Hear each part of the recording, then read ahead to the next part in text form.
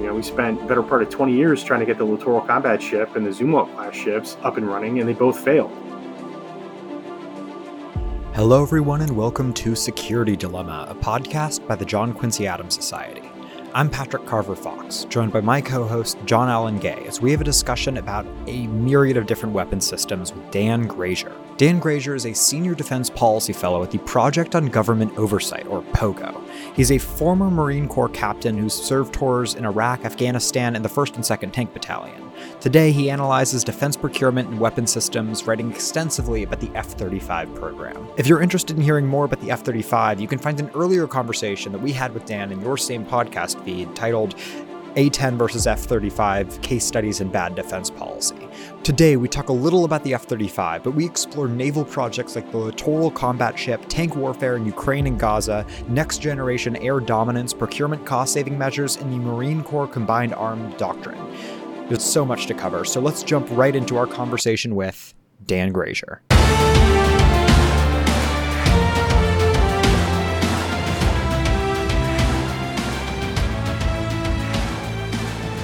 Grazier, thank you for coming on Security Dilemma. I want to start by talking a little bit about Navy shipbuilding. This is something that you've written a bit about. I'm very interested in what you were saying.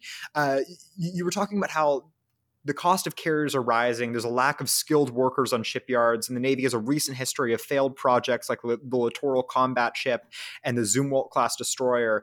You conclude that this means the scope of the U.S. naval force should be adapted. Why is that? Well, the larger purpose in that aspect of my work is really just to question the overall strategy that the U.S. Navy is pursuing right now. So the lack of shipbuilding capacity and, the failed programs kind of feeds into that. But that's not the primary purpose why I do that work. So the big threat that's driving pretty much every national security decision now for the last couple of years has been, great power competition versus mostly China.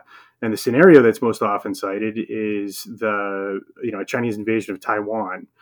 And so my work is kind of focused on looking at the strategy that the United States is trying to employ in that scenario, which is basically, imagine the Chinese have built this big, massive brick wall, and the U.S. strategy is basically to put on a bunch of pads like a football player and bash itself into that wall to try to knock it down. That's, creating a strategy to attack directly into the enemy's greatest strength is not normally a winning strategy. And so my work is focused on, all right, let's look at the real threat. Let's look at the most likely scenarios, and what can the United States do to kind of thwart the enemy's plans. And so in the case of a Chinese invasion of Taiwan, the last thing we really want to do is get involved in some kind of a larger campaign, ultimately fighting on the ground in China. That goes against just really basic military thinking throughout history. Don't get involved in a land war in Asia, and building a fleet and an air force the way we have, to create that gap, through the Chinese anti-access area denial systems, defensive network. The only logical next step in that is landing ground troops. And so that just doesn't make a lot of sense. So if we're trying to preserve Taiwanese autonomy, how do we thwart that amphibious operation? Well, the best way to do that is at sea and in the air, and try to maybe not necessarily prevent any Chinese troops from landing on Taiwan's coast, but to raise the cost of launching that operation in the first place and preventing enough Chinese troops on the ground to achieve their overall goal of toppling the Taiwanese government and reuniting Taiwan with the rest of China.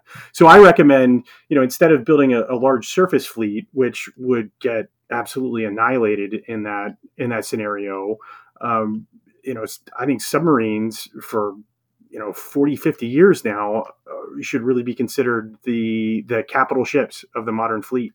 So, and there are really good submarines out there. I mean, our Virginia class submarines are outstanding, but they cost $3 billion a piece, and so we only have about 60 of them, and not all of them are going to be available at any given time, and not all of them are going to be in the Pacific when that if. And it's a big if, because I actually don't think a Chinese invasion of Taiwan is very likely. But if that does happen, it's going to be very difficult for the Navy to mass the number of submarines that it would need to be able to sink enough shipping to make the Chinese really reconsider their options. And so I recommend pursuing lower cost air independent propulsion submarines, which are hugely effective, and we could buy probably 6 of them, if not more, for the cost of one Virginia class attack submarine. Because numbers do matter, and if you can, create enough problems that for the Chinese to effectively deal with, then we stand a much better chance of being successful in thwarting their ambitions.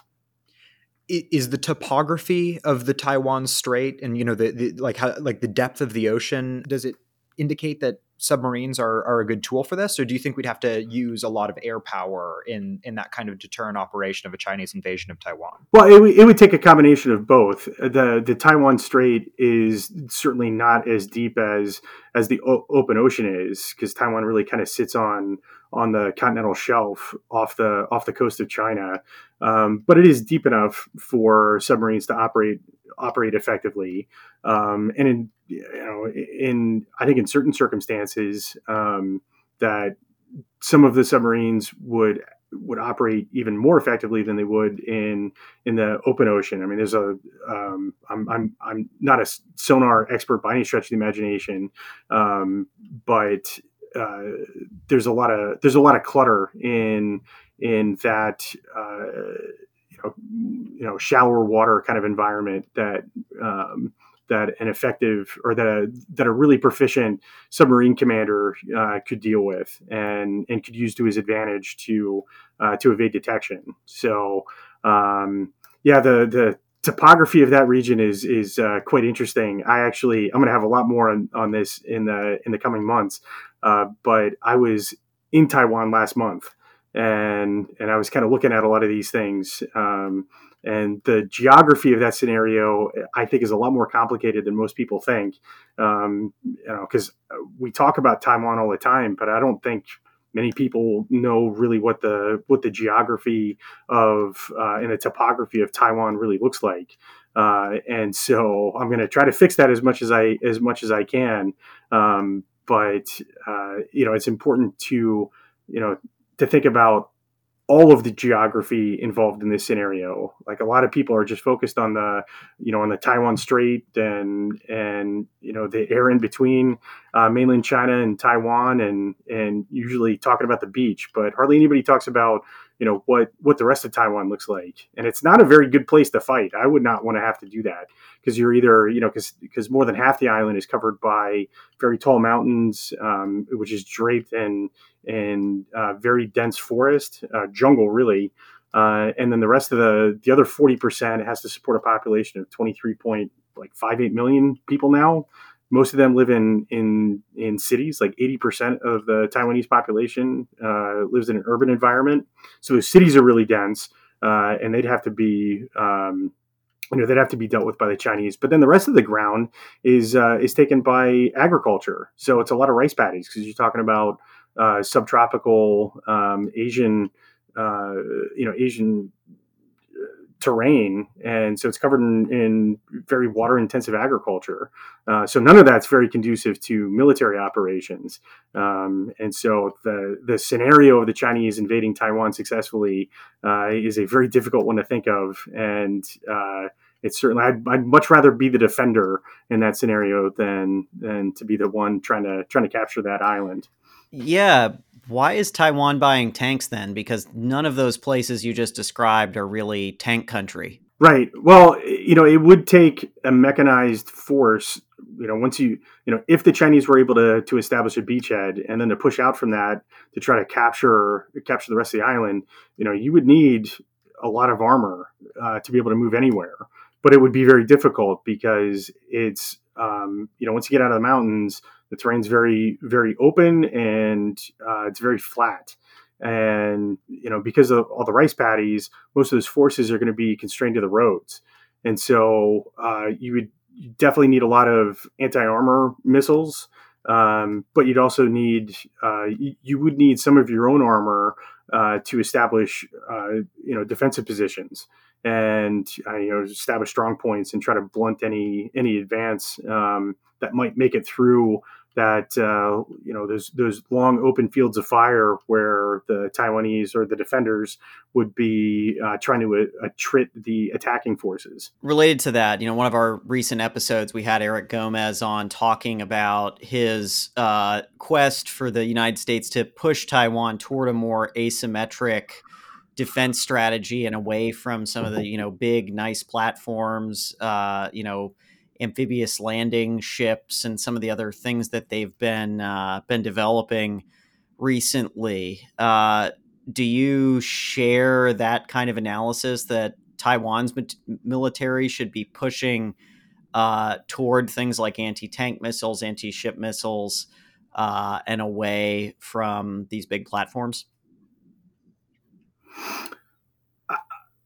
I would say the Taiwanese would probably do very well to have more of a hybrid force. So the asymmetric forces,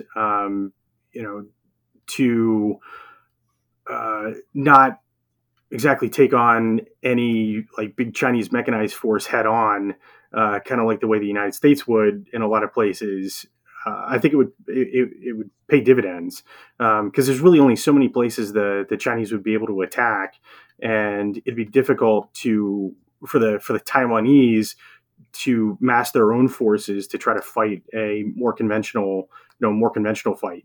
And so having a solid asymmetric capability to be able to try to defeat the Chinese attackers from in I don't know, almost like an insurgency type scenario, I think it paid dividends.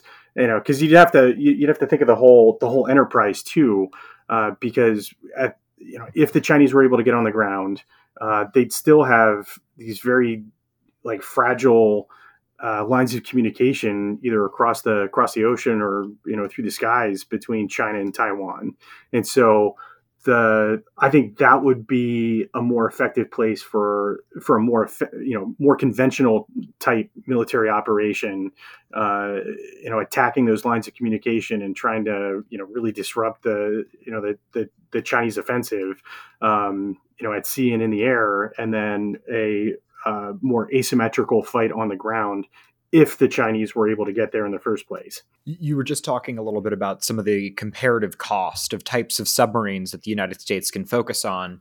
And, that just kind of leads me to ask, in that sort of grand strategy scope of things, if America's a nation with friends to our north and south, hopefully, and huge oceans to our east and west, why are we, limiting the scope of naval projection capabilities, within that like $3 billion range, which is pretty small if you have a $1 trillion defense budget? Like, how do you think about the argument that America should specifically prioritize a large and well-funded Navy where, maybe you build a lot of very expensive aircraft carriers and nuclear-powered submarines rather than a large-scale investment in other capabilities? That's a good question. Because the United States does exist in a relatively benign, position here with protected by the Atlantic and the Pacific and mostly friendly countries to our north and our south. That does kind of by default make the United States a maritime country, and we have been for a long, long time. And the United States plays a very important role, and the United States Navy in particular plays a very important role in the world. You know, following World War II, when most of the rest of the more advanced countries had been wrecked, over the course of that conflict. In the United States, we were really the only major power left. We took on the responsibility of providing freedom of navigation globally. That was part of the Bretton Woods Agreement, and so it's important for the United States to have a robust naval capability, but you don't need a huge fleet of super carriers to do that. What you need is a big fleet of capable smaller surface combatants.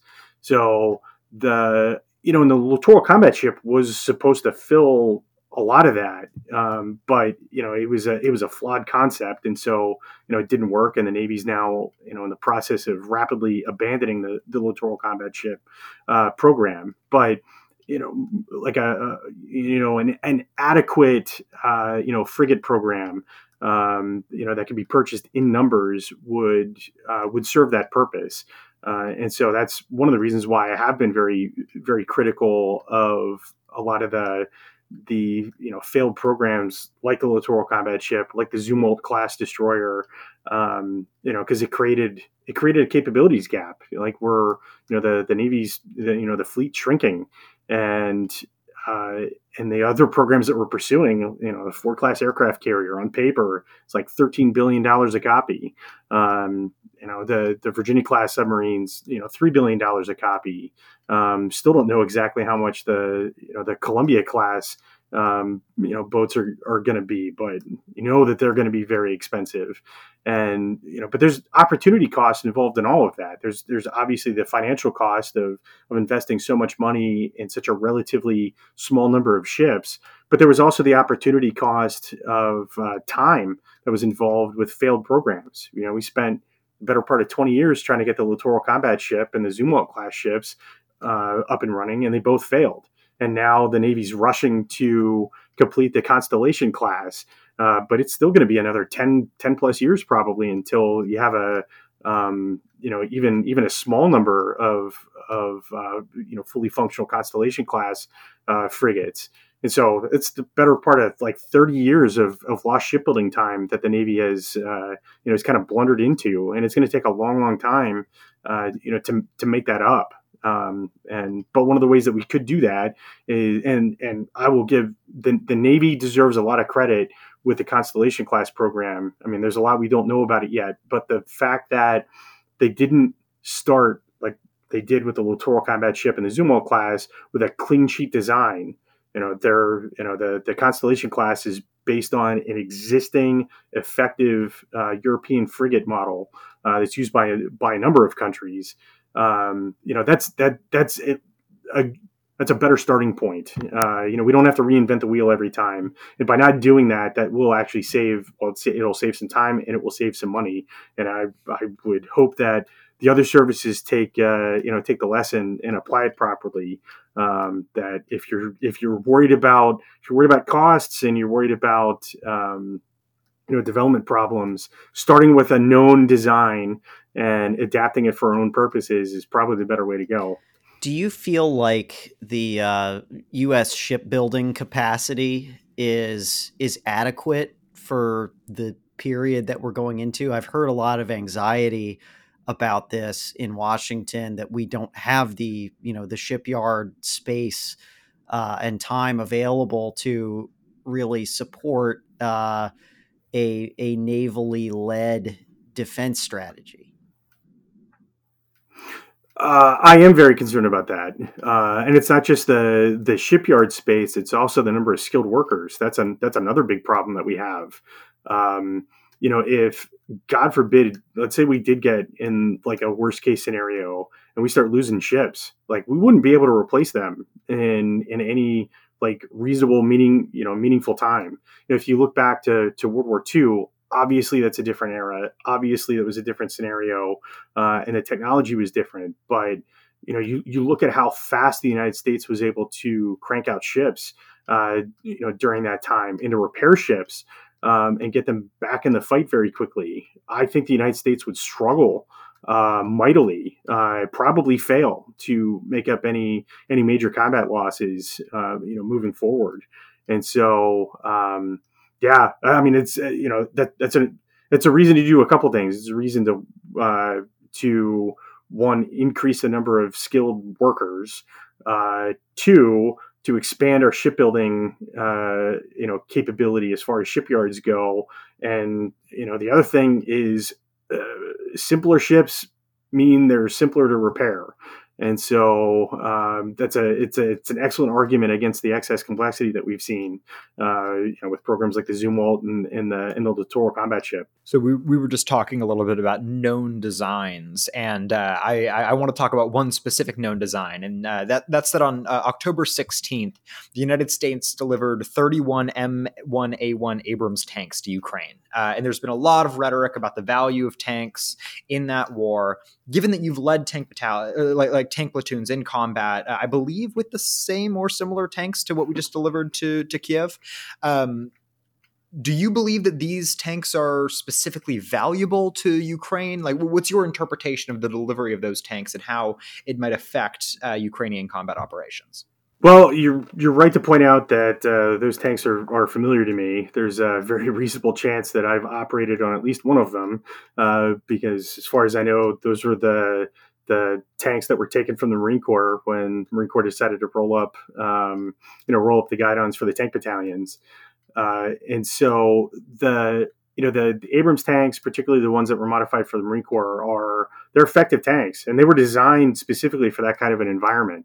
The Abrams, the basic Abrams design was, envisioned fighting the Soviets across Northern Europe, and so they're pretty well suited for the current environment in Ukraine.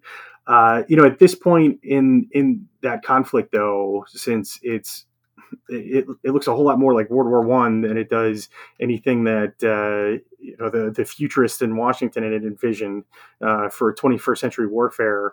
It kind of remains to be seen. What kind of an overall impact, really kind of two companies worth of American tanks are going to have, on this conflict. Because a lot of it depends on how the Ukrainians employ them. Ukrainian army has some some very good people and some very smart people that I know have the at least the capability of employing them the right way. But if they're kind of sent out piecemeal, with like a section of tanks, two tanks here and there, spread out across those lines, I don't know exactly how much impact they'd have. Armor is, in major combat, armor is most effective when it's massed as much as possible, and it's really good for a much more mobile fight than what we're seeing now. Now that the lines have kind of solidified, have been reinforced, it's going to be difficult to get any kind of a force across a big minefield, and through heavily defended ground. So yeah, it's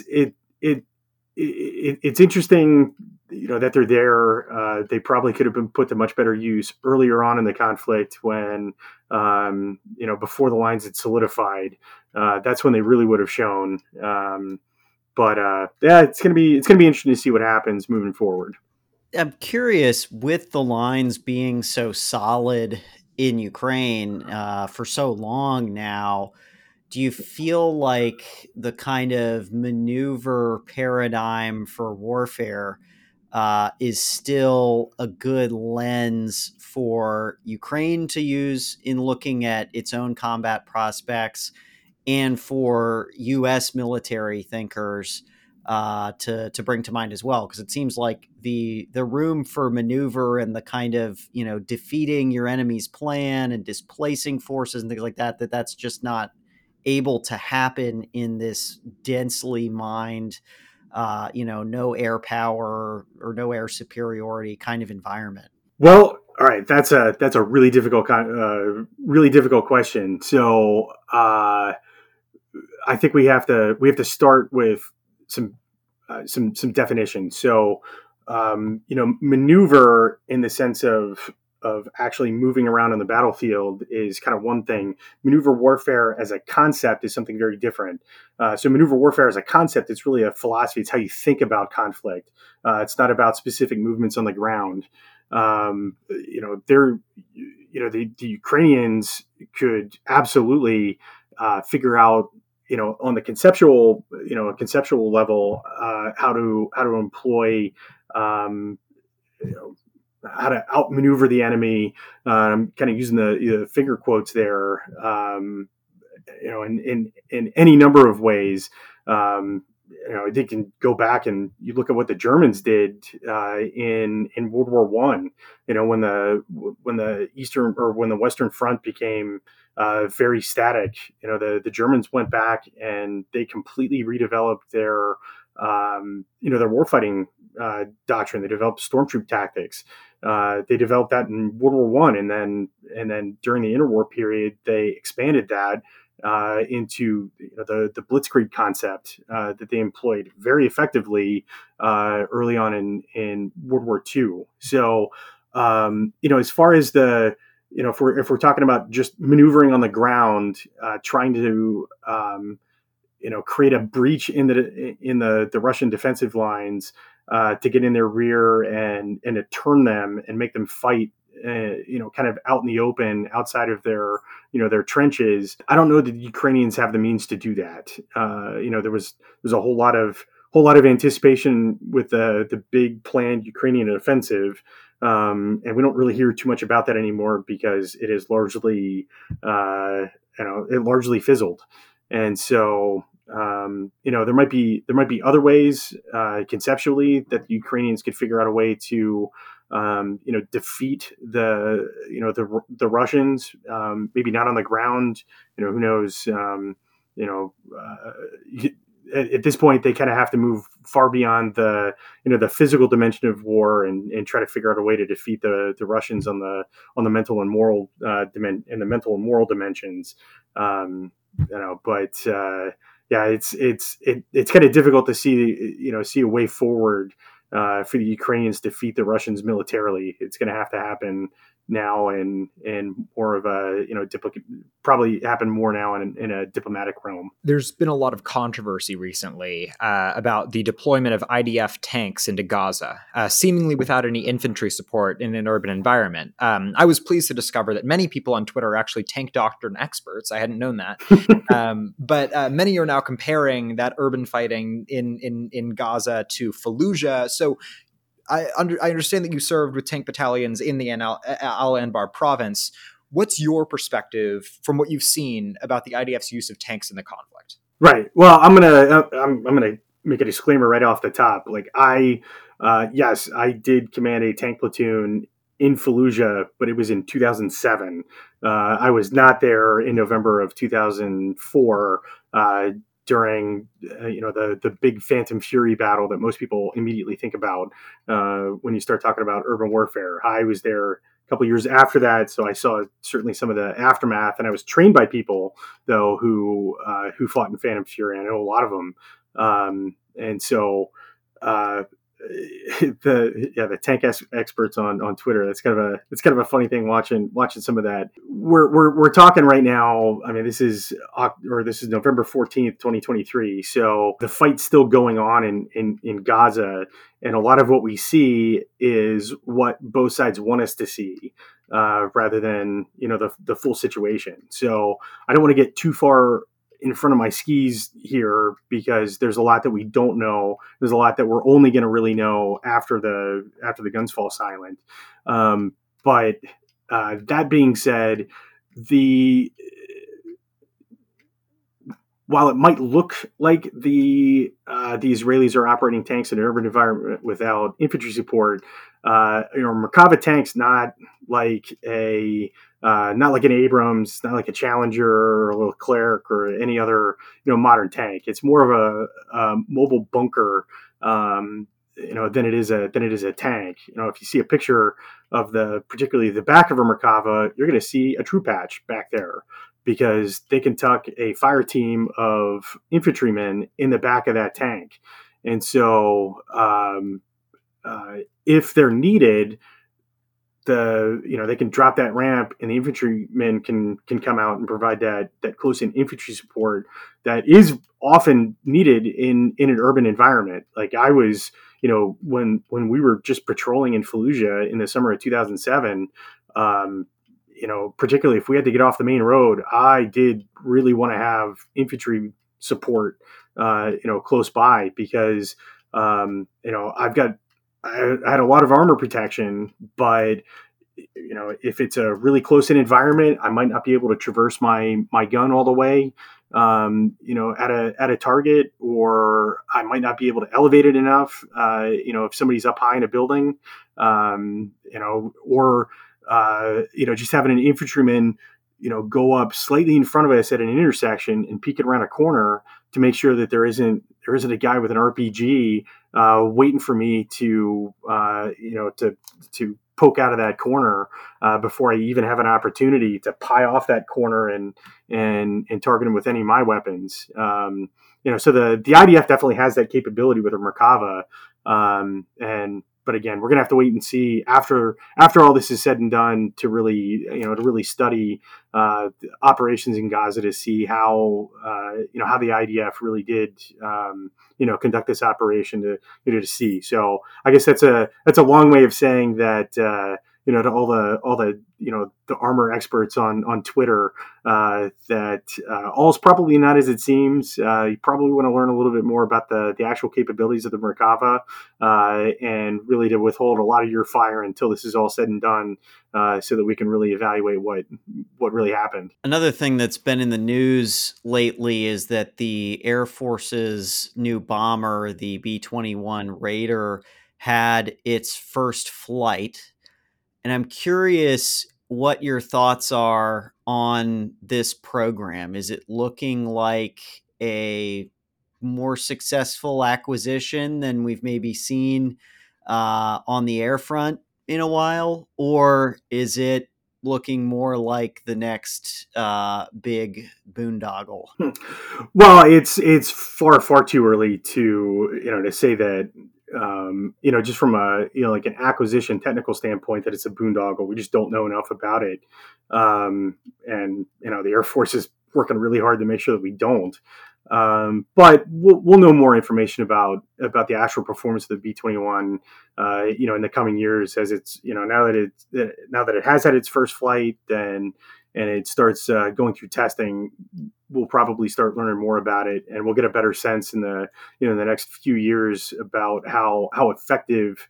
Well, let me put it this way: about how the B-21 matches up to the promises made about the B-21. Now, that being said, I think the whole program is, I just question why. Why are we building a manned bomber here in the second decade of the 21st century? So bombers. The United States has spent a lot of time, and a lot of money devoted to building manned bombers, and history does not support a big bomber fleet. It just doesn't. And the performance of the bombers and the actual effectiveness on the outcome of the war, even going all the way back to like World War II, is still highly debated. And then in the years since, you think about the Air Force had a lot of big bombers in Korea.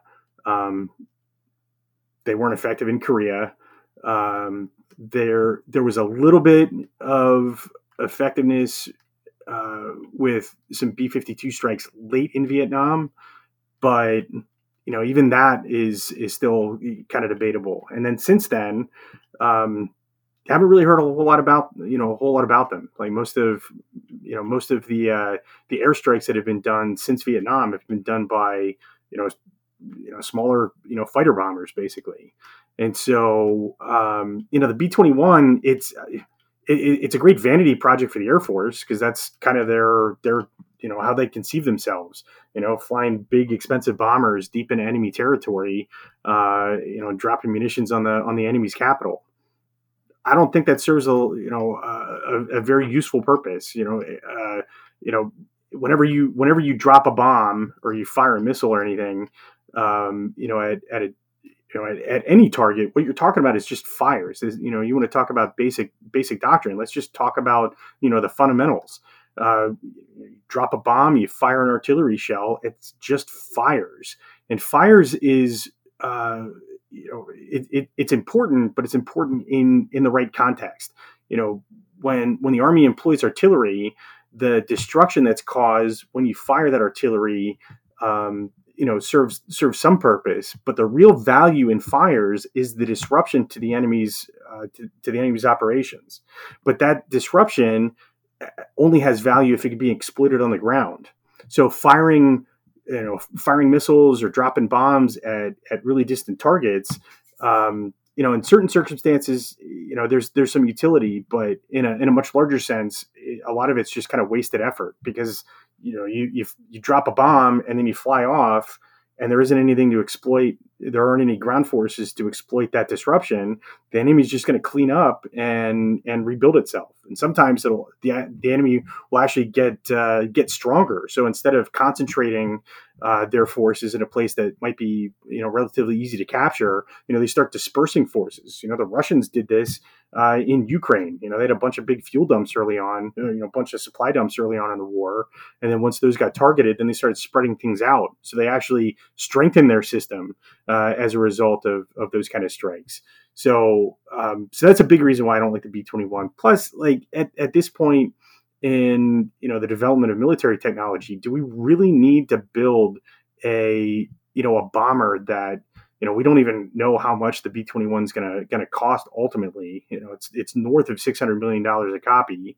It's probably going to be a whole lot more than that when all is said and done.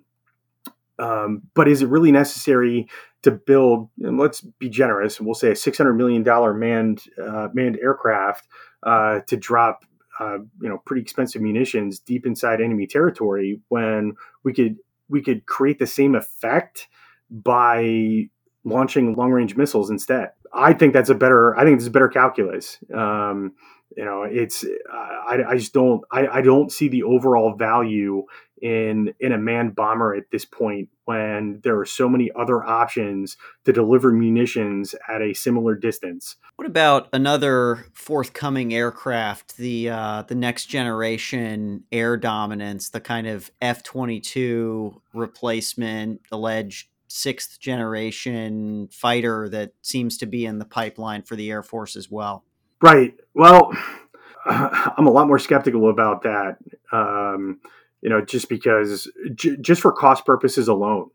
You had Frank Kendall, the Secretary of the Air Force, up in front of Congress a couple months ago when he was asked about the NGAD. I think he was trying to prep the battlefield, really, like bracing members of Congress by saying that the NGAD is going to cost multiple hundreds of millions of dollars per copy. That's not a good starting place because numbers count. Like the F-22 is a really good example of that. If you go back and you look through old government documents at the early part, before they really started building F-22s, when it was still in the early development phase, the original plan called for like 850, and some of the earliest documents that I found, like 850 F-22s.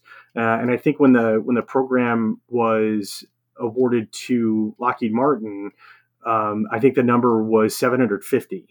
But we ultimately ended up with 187, if I remember correctly, when Secretary Gates canceled the program in 2009. But the Air Force had steadily reduced the number of F-22s it was going to buy in the years before that, and it was all because of cost.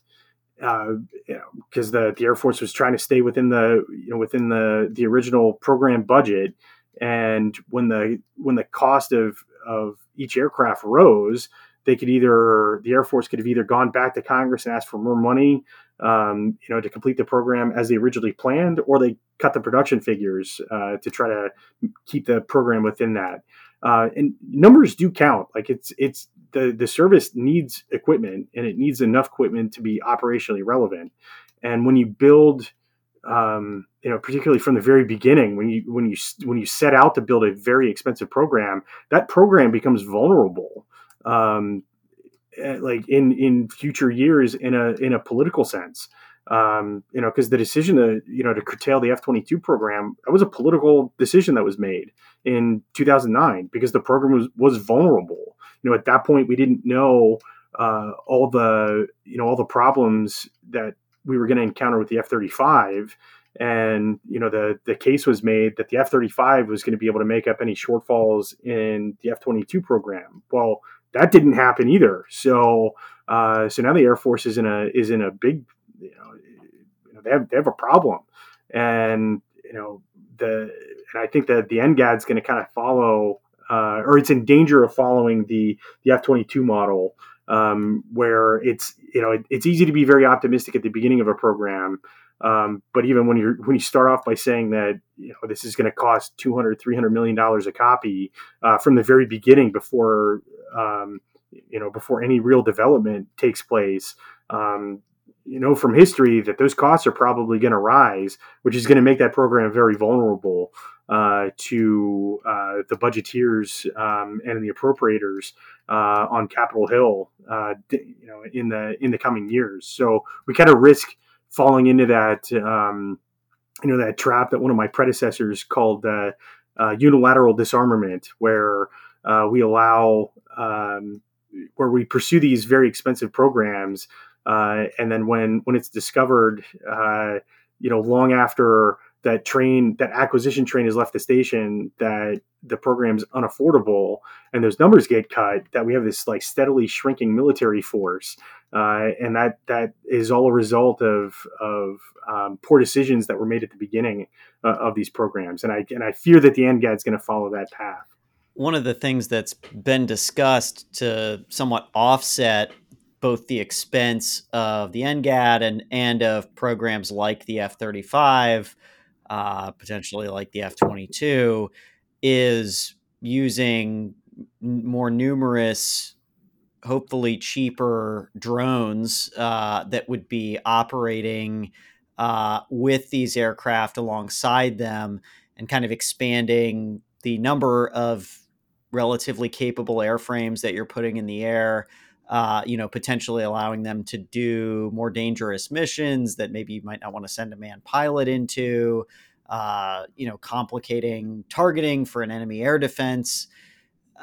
What are you thinking about some of these programs? Because they're talking about them being, maybe a third to a quarter of the cost of some of these higher capability crewed aircraft. And that could be transformative. I just did some back of the envelope math, and it's like, hey, if it costs a third for the price of 100 of the high capability aircraft, you can get 200 total aircraft, 50 high capability and 150 lower capability. But that kind of rests on the assumption that we keep getting wrong, that this new thing is going to be cheaper, and we're going to be able to therefore buy more of it, which, as you're saying, keeps not happening. Right. I really like the idea of the loyal wingman program, and even at a, I don't know, kind of a lower, certainly less capable. It's kind of a different, similar concept, but not exactly the same. The miniature air launch decoys that the Air Force has developed. That I know it's been tested on the A-10s, and I think the B-1s have used it. I think is a very good idea, because again, it goes back to numbers, like you pointed out, like very astutely. Numbers do count, and and when you really think about how this works kind of systematically, um, if you have something like we'll stick with the F-22 idea right now. So the F-22s, it's an intriguing aircraft, and it is highly capable. It's certainly far from perfect, but we only have 180 some of them, and the Air Force wants to retire some of them, too. So you have an even smaller fleet, and even if, let's say, let's, for argument's sake, say the F-22 does absolutely everything the Air Force promised it would ever do, but because we only have a small number of them, the situation that results in is, let's say you have a section, or you have a flight of two F-22s. So you have two very capable aircraft that are up there, doing their thing. Well, that's a problem for the enemy. But because you only have two of them, that's kind of a narrow problem, and they can focus a lot of attention on just dealing with those that one flight of F-22s. That's not all that complicated, to do. Like, there's some technical details involved there, obviously, that make that a little harder. But it's just one big problem that the enemy has to deal with. But if you have like an effective, decoy system, whether it's through like a loyal wingman program or the MALD program, then all of a sudden you create a whole bunch of problems for the enemy to deal with, and that's how you overcome the enemy system. Which going back even a little bit further, what we were talking about maneuver warfare, that's how you defeat the enemy, like in the maneuver warfare conceptual level. Overwhelm the enemy system. You create a problem that the enemy can't deal with effectively, and that's how you collapse that enemy system, and that's how you defeat them without having to, again, be that guy in pads trying to batter your way through through that big brick wall. So, on a conceptual level, I really like the loyal wingman program. In execution, however, it remains to be seen how we do this.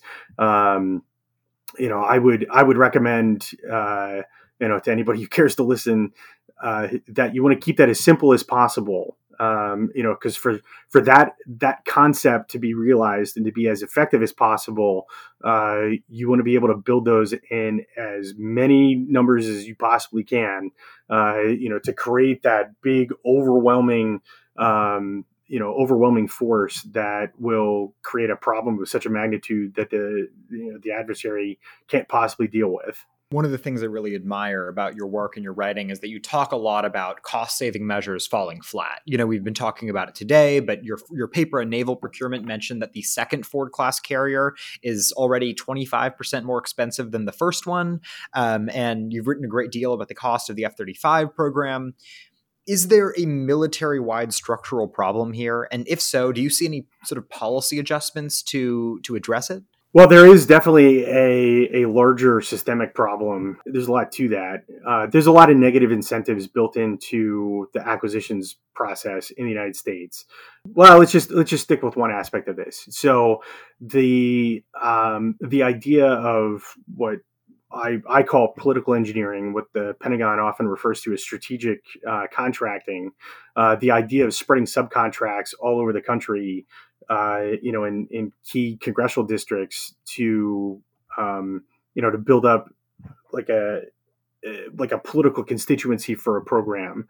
That's an effective, strategy. You start spreading these contracts around congressional districts, and all of a sudden you have a member of Congress who is a vested political, and a lot of times, financial interest in these programs, because they're going to get a lot of campaign donations from them. But what that does, that makes programs more expensive, because to have enough contracts to spread around, there's an incentive to add complexity to these things. So and I can give you a good specific example. How about the helmet mounted design for the F-35 program? It's a really good one. So, the distributed aperture system with the cameras, it's often talked about how the F-35 pilot can look through his aircraft, because of those cameras. Sounds like a really good idea, but what's the problem that's really trying to solve? Like, the pilot has to have situational awareness outside of his aircraft, right? Like, that's the problem that they're trying to solve. Well, we figured that out years ago. The earliest example that I can think of, although there's probably more before it, the F-86 Sabre that was used very effectively in Korea. If you look at a picture of that, the pilot sits really high up in the fuselage, this big bubble canopy. So the pilot has a really good view all the way around him. The F-16 was built like that too. You look how the how an F-16 pilot sits very high up in that, in that fuselage. Well, in the F-35, the pilot sits down pretty low inside the fuselage, and so looking out, through the canopy, he doesn't have as good of a view as an F-16 pilot, for example. And so they try to make up for that with the distributed aperture system, and but the video quality isn't as good as the human eyeball will ever be. And there's even a recording of an F-35 pilot talking about the camera, like, using the distributed aperture system is, it's interesting. It's kind of a cool feature. But if I really need to look out of the aircraft or see what's beneath me, I'm just going to roll the aircraft over and I'm going to look, with my own eyeballs, to see. Which is, I'm sure, much more effective than than the view that he gets in that in that visor. But what that visor did is it created another subcontract that that can be spread around. And not only that, but there's also the dedicated contractors, because there's a lab in Oregon where an F-35 pilot has to go and spend 2 days to get his helmet, to get their helmets specifically calibrated to their own eyes. It's a 2-day process, and it is only done in one lab in Oregon. And so if an F-35 pilot, drops her helmet, somewhere on an overseas deployment, there's probably not a backup for that, for that helmet. They can do some adjustments in the field, but they can't get it, they can't get it finely tuned. And so what happens to that pilot? Do you take her out of the rotation and send her back to Oregon to get her, helmet recalibrated, and then send her all the way back, to where her squadron's based? That's a big problem. It's useful for the, from a contracting standpoint, because, there are F-35 jobs in Oregon specifically just to deal with those helmet adjustments. But it just added a lot of complexity, and they've had some trouble, with that. We actually lost an F-35. I don't know if you know this. We actually lost an F-35 in Florida back in 2021, in part because of that helmet. So you had a pilot that was trying to land at night at Eglin, and his you can read this in the investigation report. His helmet was not adjusted properly, it wasn't calibrated properly to to his eyes. And so the cues that he was getting on his heading, to land, were off. And so he had he was trying to land. It was at night. It was very dark. His helmet symbology was guiding him off course, and so he's trying to make up for it. And he landed awkwardly on all three wheels at the same time, and he lost control. Well, and then there was some problems with the software, but he lost control of the aircraft, and he had to eject from the tarmac as the F-35 was trying to take back off, but he couldn't do it because of some of the software problems, and so he had to eject, and the aircraft was a total loss. And a big part of that was this clunky helmet system that they came up with. So that's a very long tangent that goes back to just bigger problems, some of the big picture pathologies with the way that we buy weapons in the United States, because there are a lot of negative incentives that to add complexity to weapons programs. And it's important to remember that every time you add a gadget to a weapon system, that's one more thing that can break and one more thing that can keep it on the ground. And that's a big reason why the F-35 is such a low readiness low readiness rates. Just mission capable aircraft is down around 50%. When you talk about fully mission capable aircraft, in some cases with some of the variants, it goes down to almost zero. And again, that's all attributed to those pathologies that lead to very complex weapon systems. So that's why I advocate, cost is one thing. It's important for the services not to waste taxpayer money. But more expensive weapon systems tend to be less effective than what came before, just because of that excess complexity that goes along with those added costs. So that's the big reason why I pick on costs. Like I advocate for the simplest possible tools to perform its intended mission, because anything beyond that is a waste, and it's actually probably going to make that weapon system overall less effective than what came before. So we've been talking a lot about weapon systems and the technology and the material that our armed forces uses, but I want to ask just a little bit about doctrine. I'm not super familiar with the Marines, but I was talking with my colleague who was telling me all about the Marine Air Ground Task Forces, or MAGTFs, which are designed to offer a unique degree of autonomy, centralization for the Marines to play an expeditionary role, not really dependent on external actors. Compared to the advent of MAGTFs in the 1960s and its many predecessors before then, American combat operations, at least from what I understand, seem to often be in cooperation with one partner force or another, especially in the tail end of the 2010s. NATO forces were supporting the Iraqi military, or necessarily tied to the Afghani security forces, and looming crises now seem tied to alliances or relationships with Eastern Europe, East Asia, the Middle East. So I guess I'm just sort of curious with this MAGTF philosophy, this appeal to have a strong expeditionary force. Do you think that MAGTFs have an element of redundancy? Is that redundancy intentional? And as an advocate for defense policy reform, do you think there is a need for any doctrinal updates for MAGTFs in the 21st century? Well, there's a lot to unpack in that question. Sorry. No, it's all good. I think so. The MAGTF concept, I think, is still very valid, and I would actually like to see it expanded, because the purpose of the Marine Air Ground Task Force was you're right. It was to for expeditionary purposes. It's very useful to have a force that is cohesive, like a full combined arms force. That integrates all aspects of the Marine Corps in little kind of ready packaged strike forces, essentially, and that so it's useful operationally, but it was also very useful from a training standpoint. So combined arms is the right way to go, and because it's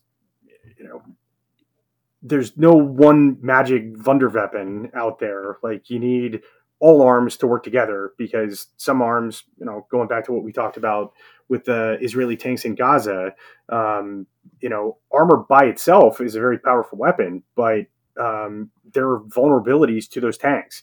And so you need that infantry support, because the infantry, covers the weaknesses of armor, the limitations of armor, while armor greatly enhances or greatly covers the weaknesses of dismounted infantry. So working together is very important. And so having the ready package MAGTFs, the Marine Corps has traditionally had, last number of decades, has been useful mostly from like a junior officer standpoint. So I went through expeditionary warfare school back in 2011, 2012 timeframe, and where I was told at least 1,000 times that I was a MAGTF officer now.